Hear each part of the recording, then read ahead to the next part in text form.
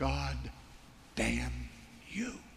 It is a little strange that we have such an aversion to slavery because historically there have been abuses for many people, poor people, perhaps people who weren't educated, perhaps people who had no other opportunity. Working for a gentle, caring, loving master was the best of all possible worlds. Campus is a loaded minefield. There are girls everywhere, and it's guaranteed that I will pass some attractive girls as I walk in between classes. If it's not requiring her to sin, but simply hurting her, then I think she endures verbal abuse for a season, and she endures perhaps being smacked one night, and then she seeks help from the church. It would be hard for me to see how a woman could be a drill sergeant, to right face, left face, keep your mouth shut, private, over men without violating their sense of manhood and her sense of womanhood. Go home.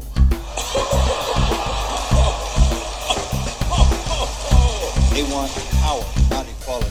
This is the highest location they can ascend to that power in the evangelical church.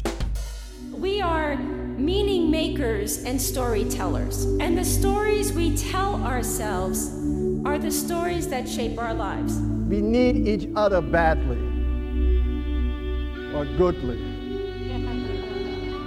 We need each other, and we keep forgetting again and again and again that we are loved. And we say, no, I'm no good.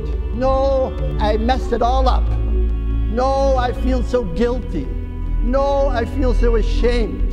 We need each other. In the midst of this difficult, dark, and often violent world, we need to have a community of support to which we can call all people and be a community of hope. Hello, everyone, and welcome to another episode of The Opening. And it's been a couple weeks since we had an episode. I have still been around. It's been a little bit lighter of a month for creating for me. I only was able to put out 2 articles this month, and I had a couple weeks I needed to take off from the podcasting as well. Just a lot of personal stuff going on, but if you remember a couple episodes ago, I mentioned that I was a guest on the Gravity Leadership podcast recently, and that actually did just drop. So if you haven't listened to that yet, go find the Gravity Leadership podcast, and I was on an episode there with Dr. Jessica Johnson, and it was a really good conversation. We talked about the rise and fall of Mars Hill podcast that Christianity Today put out, and I know there's been a number of podcasts about that. I've even been on a guest on other places about that, but one of the reasons I really loved being a part of this episode in particular was due to the people that it brought together in conversation. My desire has really been in my creativity, in my writing, in the things that I put together to see more church leaders and ex-evangelicals and agnostics or atheists just come together and have a conversation as humans. And in that particular episode on the Gravity Leadership podcast, it's more of a podcast that is listened to by a lot of church leaders. In fact, 2 of the hosts are pastors themselves. But for me, I would consider myself an ex-evangelical. I'm not an atheist. Jessica Johnson is not a Christian. I'm not sure what she would categorize herself as. But we had, pastors, an ex-evangelical, a non-Christian, all in a common space, talking about church and gender-related issues within the context of the Mars Hill podcast. But for me, it wasn't ultimately about a podcast about a now defunct church ministry.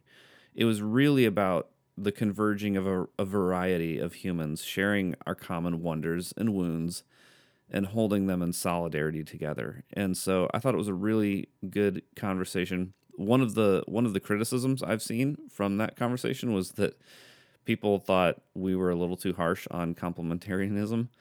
And what do you know?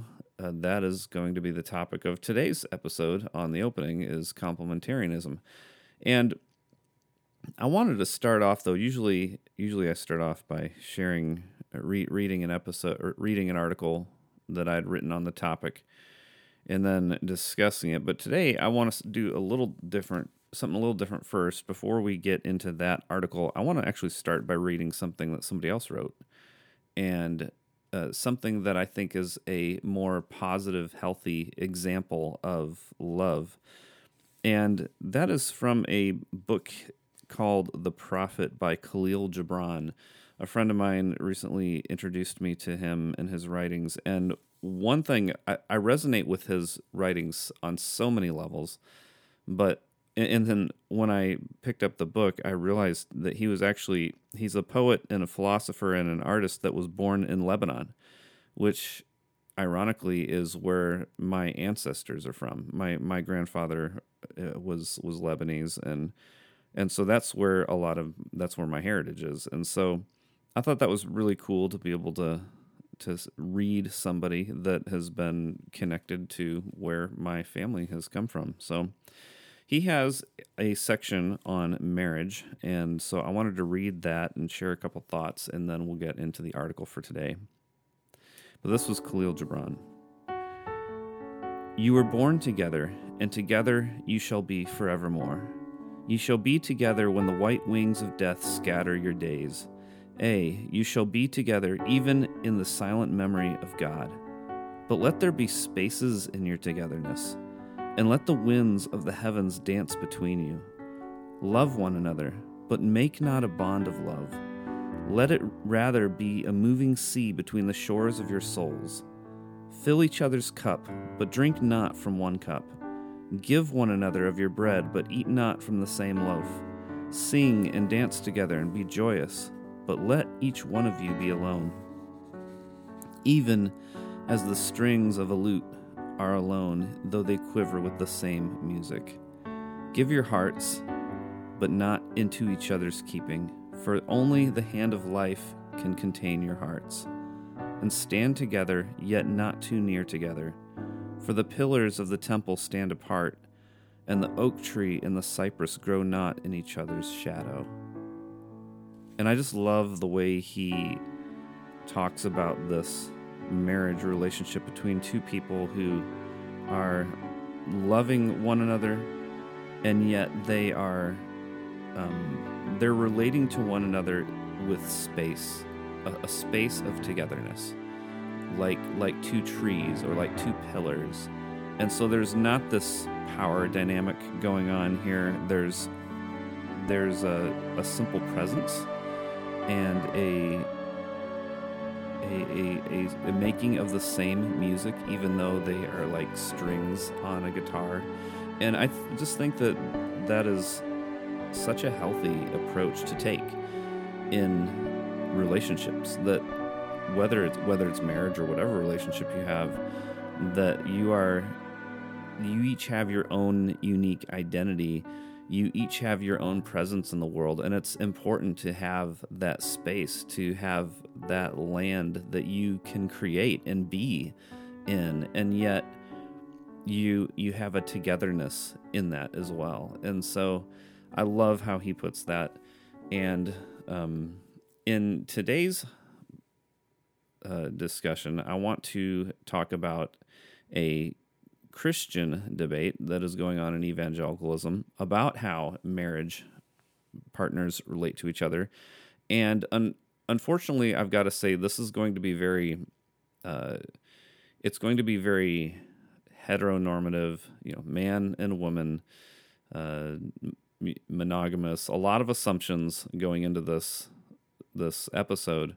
Whatever you see as the traditional evangelical view of marriage, that's what we're going to be talking about today. And so with that, we're going to start by reading an article that I wrote on my website at rickpidcock.com. And I originally wrote this on July 11th, 2020. And then I actually updated it on September 6th to include some additional quotes. And the title of this is How Reading Aristotle Frees Us from John Piper and Albert Mohler's Complementarianism.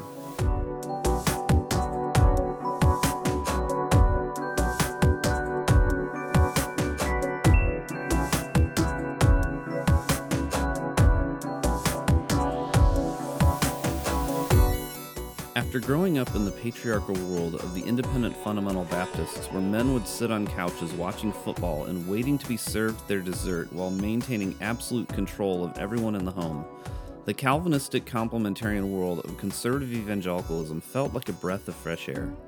We figured that we had left the chains of legalism for the freedom of grace. We were Christ-centered and living out the gospel. Ephesians was one of our favorite books. In chapters 1 to 3, we were given the doctrine of salvation with plenty of Calvinistic buzzwords. Chapter 4 began to transition into application. And then chapters 5 and 6 gave us our applicational framework. Husbands pictured Christ as the head of their wives, while wives pictured the church in total submission. Fathers pictured our Heavenly Father in disciplining their kids, while kids pictured God's children in obedience. And masters were to picture our Heavenly Master and how they treated their slaves, while slaves were to picture God's slaves in total obedience with fear and trembling and singleness of heart. These applications of the husband over the wife, the father over the children, and the master over the slave allowed us to keep men in charge of everyone, with, of course, a reminder to do it nicely. It cemented God's wisdom, it cemented God's vision for marriage between one man and one woman, and because it flowed from the theology of Ephesians 1 to 3, it felt like grace. Whenever egalitarians would point out that this hierarchy of male power fosters an entitlement amongst men that feeds abuse, we would simply acknowledge that there are some abusive problems out there, and then say that to ignore the biblical teaching of Ephesians 5 to 6 would only make the problems worse. The true complementarian, according to us, would rule with love. Of course, while men being in charge of their wives and children didn't seem so shocking to us, there was that nagging issue of the master over the slave. But in a 1998 interview on Larry King Live, Albert Mohler wasn't so bothered. He said, quote, "If you're a slave, there's a way to behave," unquote. Then, when asked if he would criticize the slaves who try to escape, Mohler said, "I want to take a look at this text seriously, and it says to submit to the master. And I really don't see any loophole here as much as, in terms of popular culture, we'd want to see one." On May 15th, 2020, Mohler recanted his position, saying, "It sounds like an incredibly stupid moment, and it was.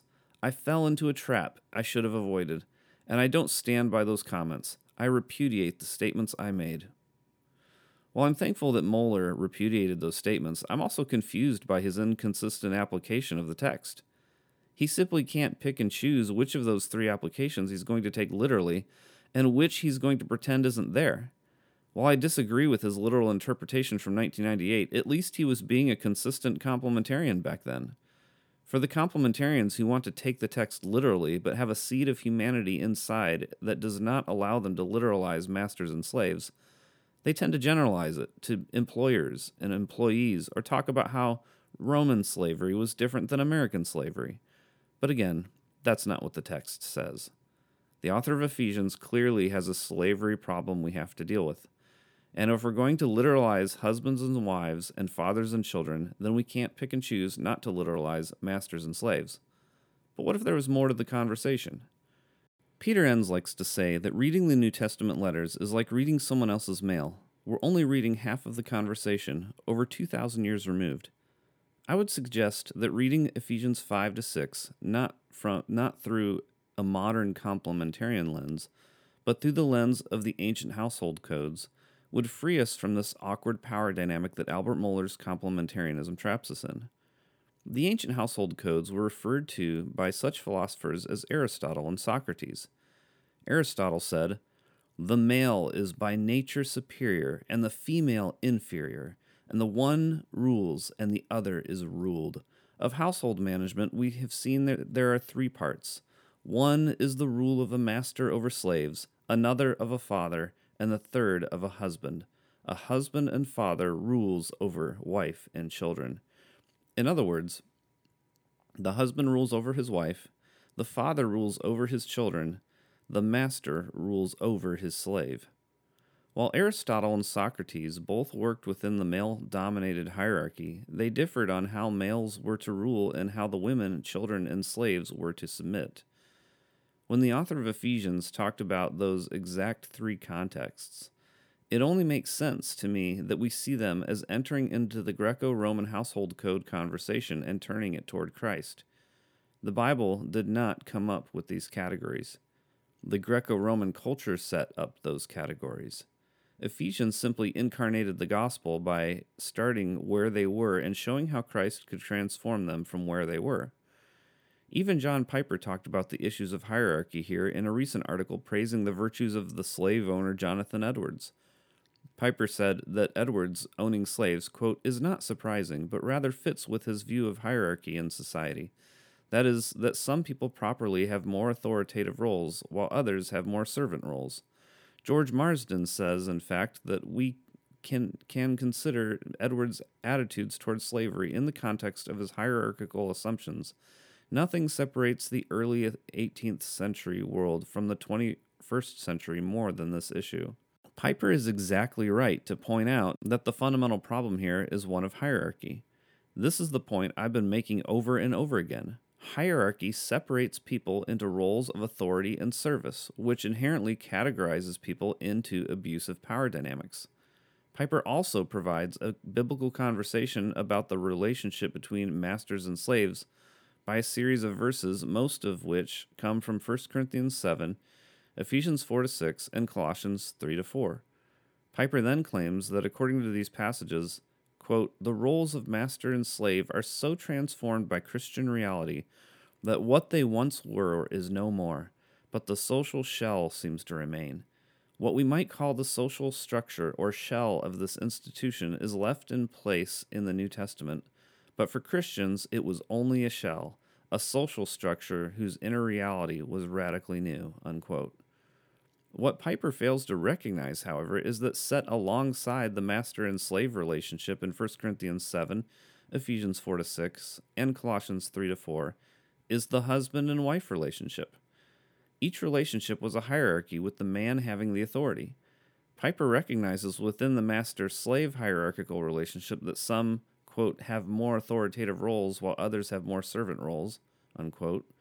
Of course, he doesn't mention that the some who had authority were men, and Piper also recognizes that the hierarchical structure itself was merely a social shell, a social structure, and only a shell that had been completely subverted by the Bible.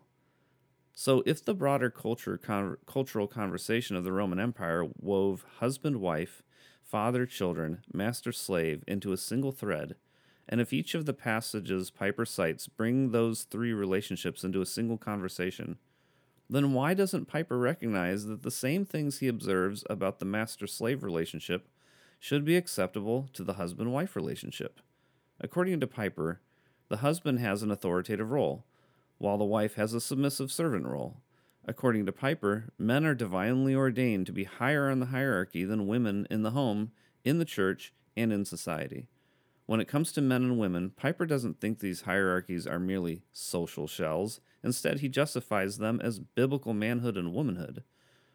What I'm saying is that we need to recognize the hierarchy in gender and marriage roles just like we recognize the hierarchy in master and slave roles. Thank God we have been growing out of master and slave hierarchies. But now it's time to cast off the social shell of complementarian gender roles in marriage. John Piper cannot pick and choose to dismantle hierarchy in master-slave relationships while picking and choosing to maintain hierarchy in husband-wife relationships. The epistles, just like Plato and Aristotle's letters, weave them into a single conversation. That single conversation is ultimately designed to point us to our common relationship in God. In Ephesians 3:14-15, the author begins to introduce their application of the household codes in the context of their theology, saying, "For this reason I bow my knees before the Father, from whom every family in heaven and earth takes its name." The Roman pater familias was the head patriarch, the father of the family, or the owner of the family estate. By the author of Ephesians invoking God as the head patriarch, they meant that God is the great patriarch over every family in heaven and on earth. So with God who relates to us in the gospel as the head patriarch, here is how the author of Ephesians re-envisions the ancient household codes. The husband loves and mutually submits to his wife. The father brings up his children. The master enthusiastically serves his slave. Ephesians is neither creating these hierarchies nor affirming them. Instead, it is entering into them to subversively evolve them toward a love that flows from God. As we apply this to our lives, we must be careful not to literalize and carry over the household code categories of husband and wife, father and children, master and slave, because by doing so, we are assuming that God's wisdom was in the ancient man-made household hierarchies rather than in the transformation of those relationships through the gospel, and we also make room for abuse of others. Piper is right that this is the biggest difference between the 18th and 21st centuries, but that he fails to explain how hierarchical relationships described in the Bible were born out of an ancient hierarchical cosmology. He fails to recognize how modern cosmology redefines how relationships exist in a way that can apply the liberation Paul was promoting in a much more relevant way, having been freed from the social shells of false hierarchical cosmologies altogether. And Piper fails to systematically dismantle hierarchy across the relationships that the Bible pairs together within the ancient conversation of the household codes. Instead, he promotes hierarchy in the areas where he holds power. Instead, we must ask how the gospel brings the unity, community, and love of God to our modern-day household contexts in a way that flows from the Father of all of our families. Of course, by doing this, we lose the male-dominated hierarchies that John Piper and Albert Mohler's Complementarianism depends on. And in losing them, we also potentially open ourselves up to at least considering alternate definitions of the family beyond heterosexual monogamy between two people. The loss of such power and clarity will probably keep many complementarians from even considering Ephesians 5 and 6 in light of the ancient household codes. On the other hand, by reading Ephesians 5 and 6 within Aristotle's household code context, we are now freed to acknowledge the disturbing power dynamics that were inherent to the code, without having to pick and choose what we do with the text. More importantly, we are now freed to consider every family in heaven and on earth as carrying the name of God.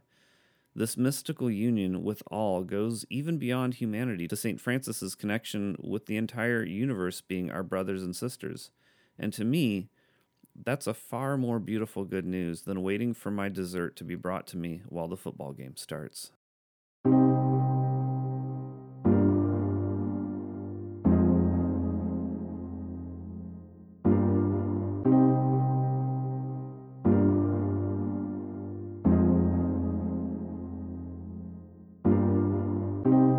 So as I've said, one of the things that I'd like to do here is to provide a bit of perspective on looking back on things that I've written in the past and seeing how my perspective of them have changed, has potentially changed over time, or is it pretty much the same? And this article in particular is one that I do have some updating for. So like I actually, as I mentioned before I read it, I actually updated it at one point. And the reason I could do that was because this one was not originally published by anyone else. It was published just on my site.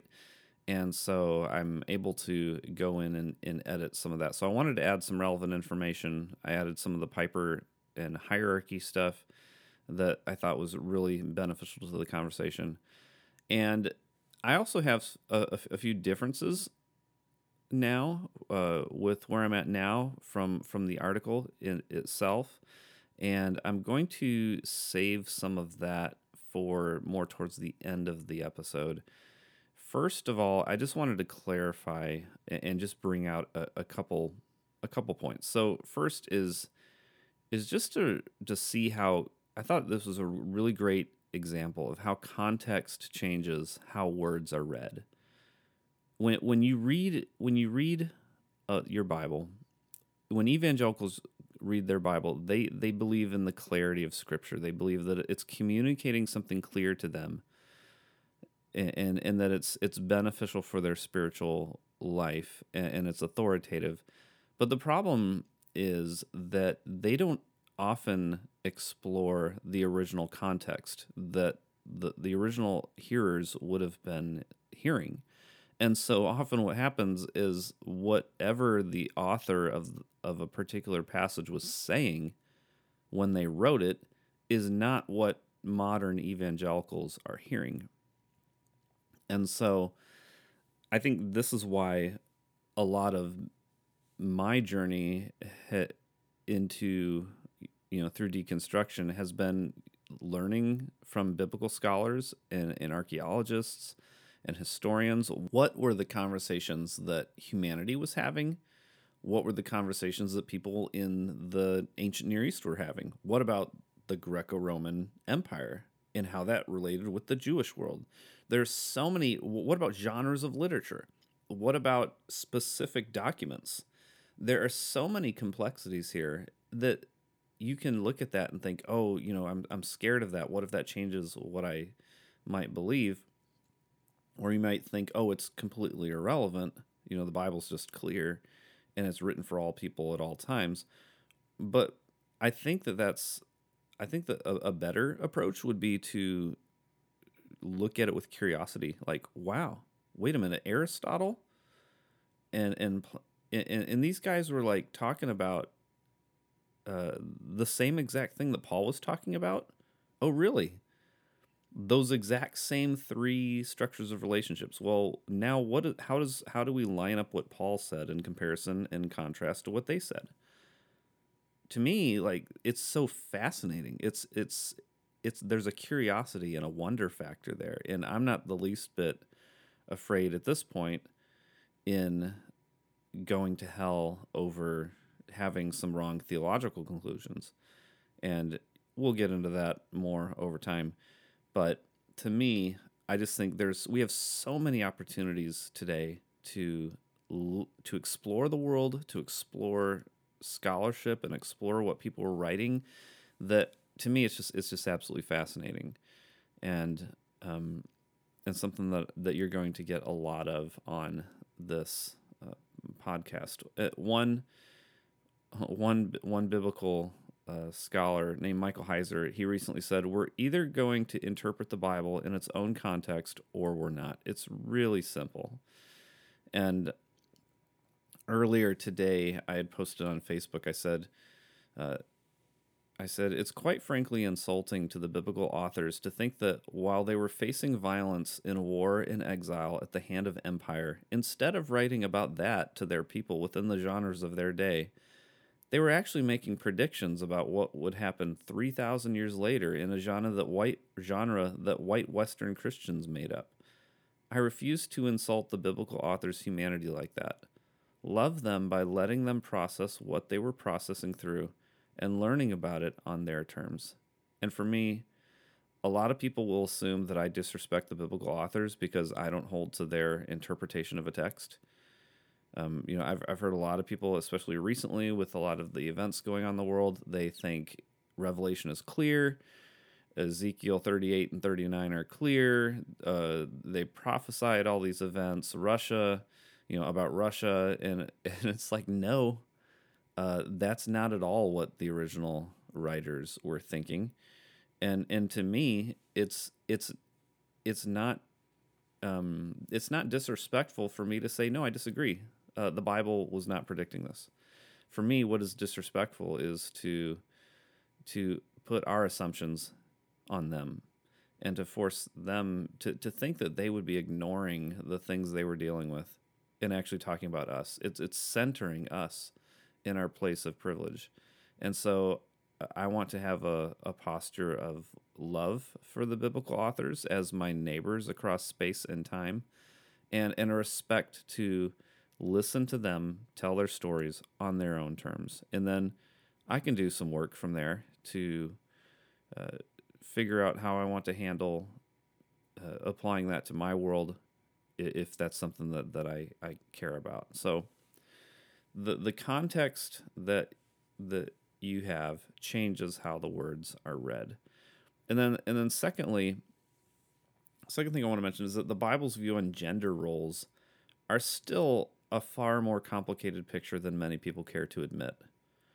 And this is where I get very frustrated with the whole complementarian egalitarian debates. Like, complementarians, these are people who believe that men are in charge of women, men are to reflect Christ, and women are to reflect the church, and so men have the place of authority and are the head, and women support and serve the men, and egalitarians have more of this idea that men and women are equals, and that they don't have their equality is not just in their natures, but it's also in their roles, that they are equal people with equal opportunities for whatever roles they want to pursue in life, and even in the church. And so complementarians, they point out that the Bible promotes male authority and female submission.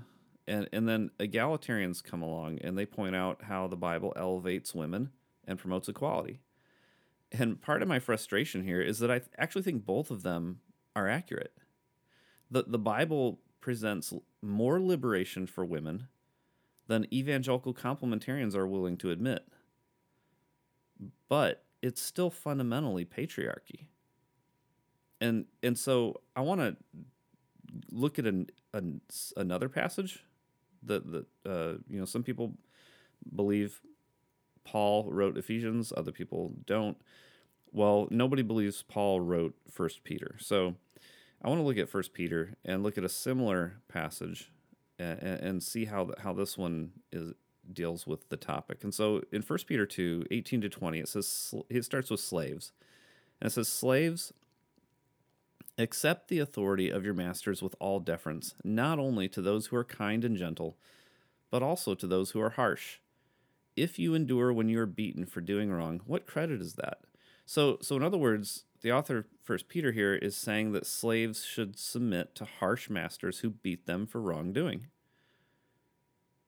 And then it goes on to say, "But if you endure when you do right and suffer for it, you have God's approval. For to this you have been called, because Christ also suffered for you, leaving you an example so that you should follow in his steps. He committed no sin, and no deceit was in his mouth. When he was abused, he did not return abuse. When he suffered, he did not threaten, but he entrusted himself to the one who judges justly." So in other words, slaves should silently submit to abuse and entrust themselves to God like Jesus did. And then the chapter 2 of 1 Peter, it concludes by saying, "He himself bore our sins in his body on the cross so that we might live for righteousness. By his wounds you have been healed." So the result of Jesus' bodily suffering here was the healing of others. And so by the bodily suffering of the slave, others can be pointed to Jesus and healed. And so it's a very problematic passage. It's hard enough to accept what this passage is teaching within the context of slavery, because it's talking about being submissive to abuse, and it's making that submission to abuse a redemptive scenario, and I think that's where Albert Mohler was even coming from. There is no out here for the slave. You're to submit even if you're getting abused. And that's, to me, extremely problematic. I disagree with the Bible on this. And I have no apologies I will give no apologies for that. This is extremely messed up. So, immediately after all that, though,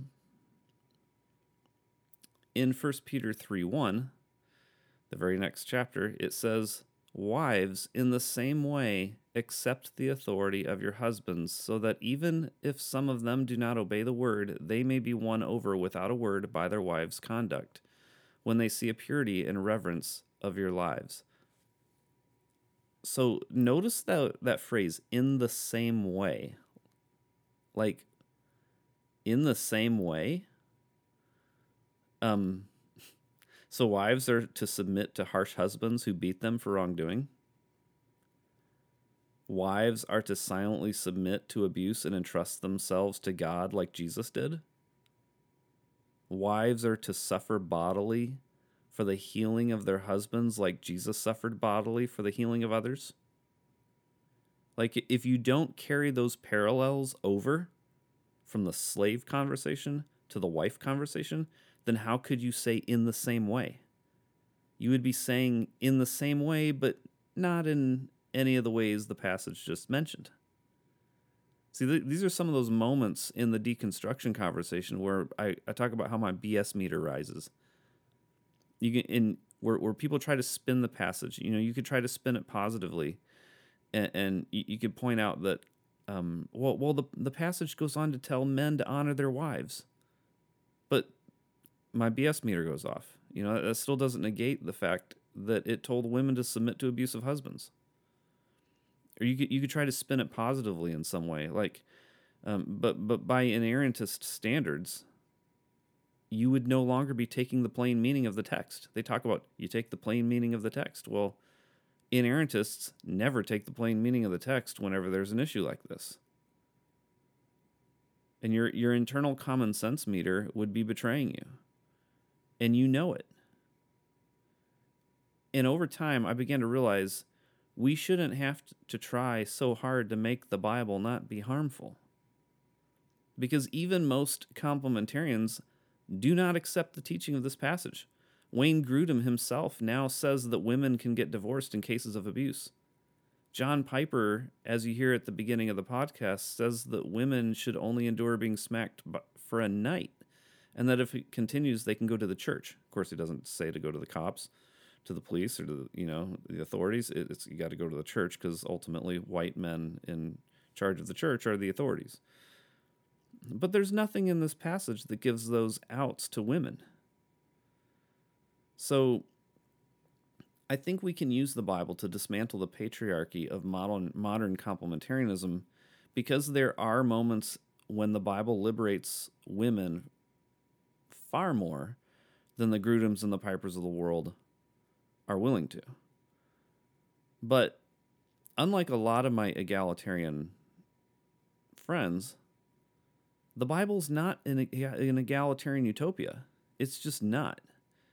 This passage is so messed up that not even the most ardent complementarian inerrantists follow it. So what I'm saying is what we believe about the Bible needs to change. What evangelicals assume about the Bible needs to change whether they're willing to admit it or not.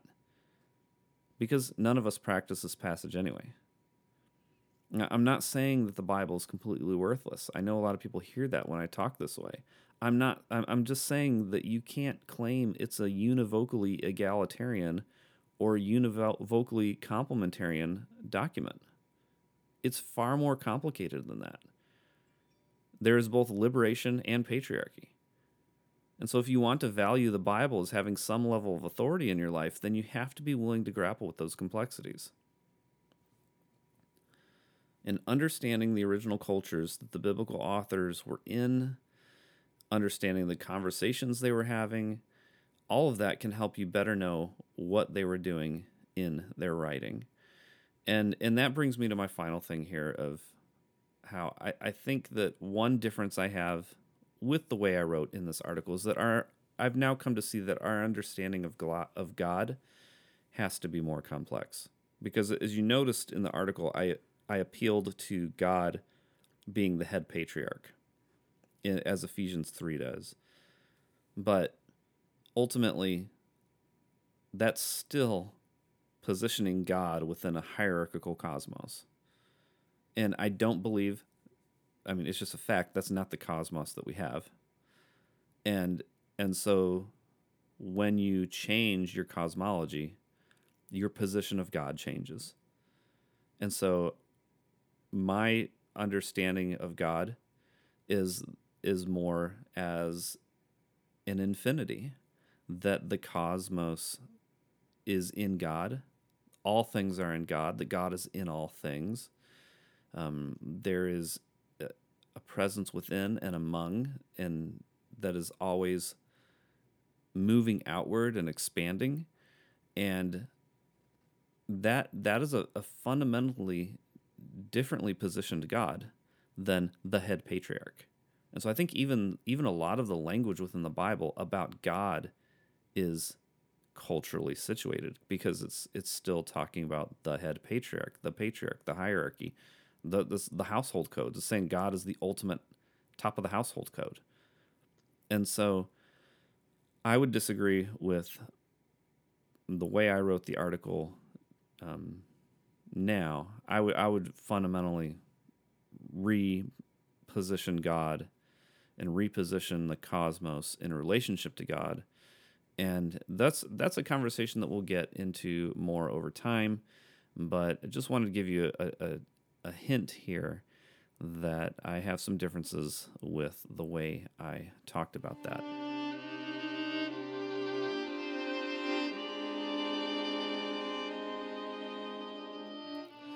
So one of the ways that I think we need to approach this is to consider the story that we're telling ourselves, and to consider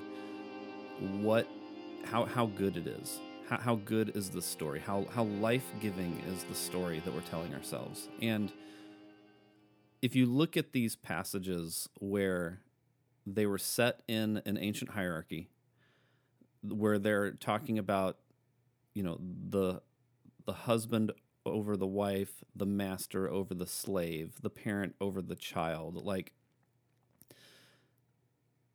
those are biblical conversations to have if that's something that you want to engage in. But you have to realize that the hierarchical context that they were in. And if you can at all try to step into a place of objectivity, think of yourself not as a Christian who wants to follow the Bible in this thought exercise here, but think of yourself as a human. If you were to just say you had like a lineup of stories, like a lineup of criminals, or potential criminals, a lineup of suspects, and you had to pick out which one was the one, have a lineup of stories and try to pick out which one of those stories is the better news, which one is the most life-giving, which one is the most relationship building. And you go back to this poetry that I shared at the beginning from the prophet with Khalil Gibran, and he talks about a relationship. He says, even as the strings of a lute are alone, though they quiver with the same music, give your hearts, but not into each other's keeping, for only the hand of life can contain your hearts, and stand together, yet not too near together. For the pillars of the temple stand apart, and the oak tree and the cypress grow not in each other's shadow. And so you have this beautiful picture here of these strings on a guitar having their individual vibrations and music and sound and energy, and yet they are harmonizing in this same song. And to me, I resonate with poetry like that. Thinking about the husband over the wife, the master over the slave, like the hierarchies, if I were to objectively look at these two things and see which of these books do I want to read and which of these frameworks do I want to develop my relationships on, it's not going to be the hierarchies. And you may say, well, those are in the Bible. And I've come to a place where I'm like, I'm sorry. My relationships are much more whole when they're not formed in hierarchy. They are much more whole when each person is seen and valued and held for the energy that they have and for the music that they bring together. And I don't feel the slightest bit of fear of stepping outside of these hierarchical ancient conversations and discovering the beauty of the poetry that Khalil Gibran and others are bringing into the conversation. And so that's one of my encouragements to evangelicals as you're thinking about your relationship with the Bible. Sure, have it as part of your conversation, but use some common sense and think to yourself, is this really life-giving to me? Or are there some better frameworks, and are there some better stories, perhaps through poetry or other art, that may be bringing out aspects of relationship that these hierarchies and these codes simply cannot? And so those are some of the differences that I would have from the biblical authors, and as well as from ways that I would have talked about relationship and complementarianism and egalitarianism and all of that back when I wrote this article.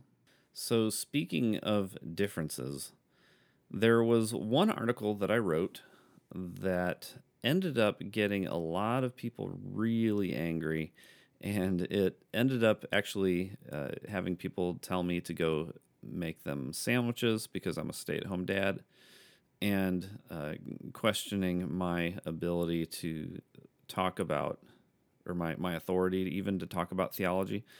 And that has to do with an article that I wrote about John MacArthur and how John MacArthur was handling COVID and his relationship to both the Bible and his neighbor. And so that is going to be what we are going to talk about in our next episode of The Opening.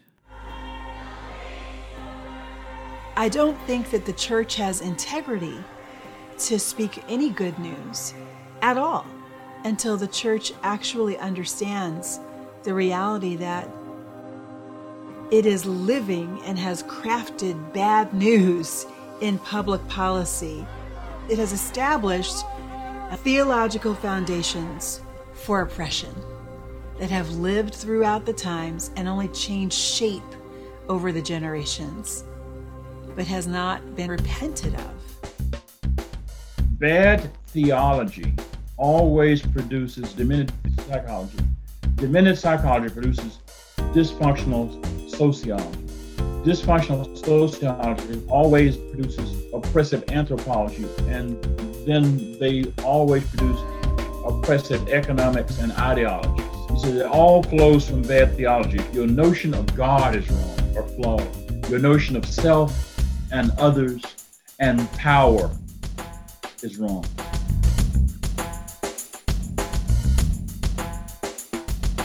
Thank you for listening to The Opening Podcast with Rick Pidcock.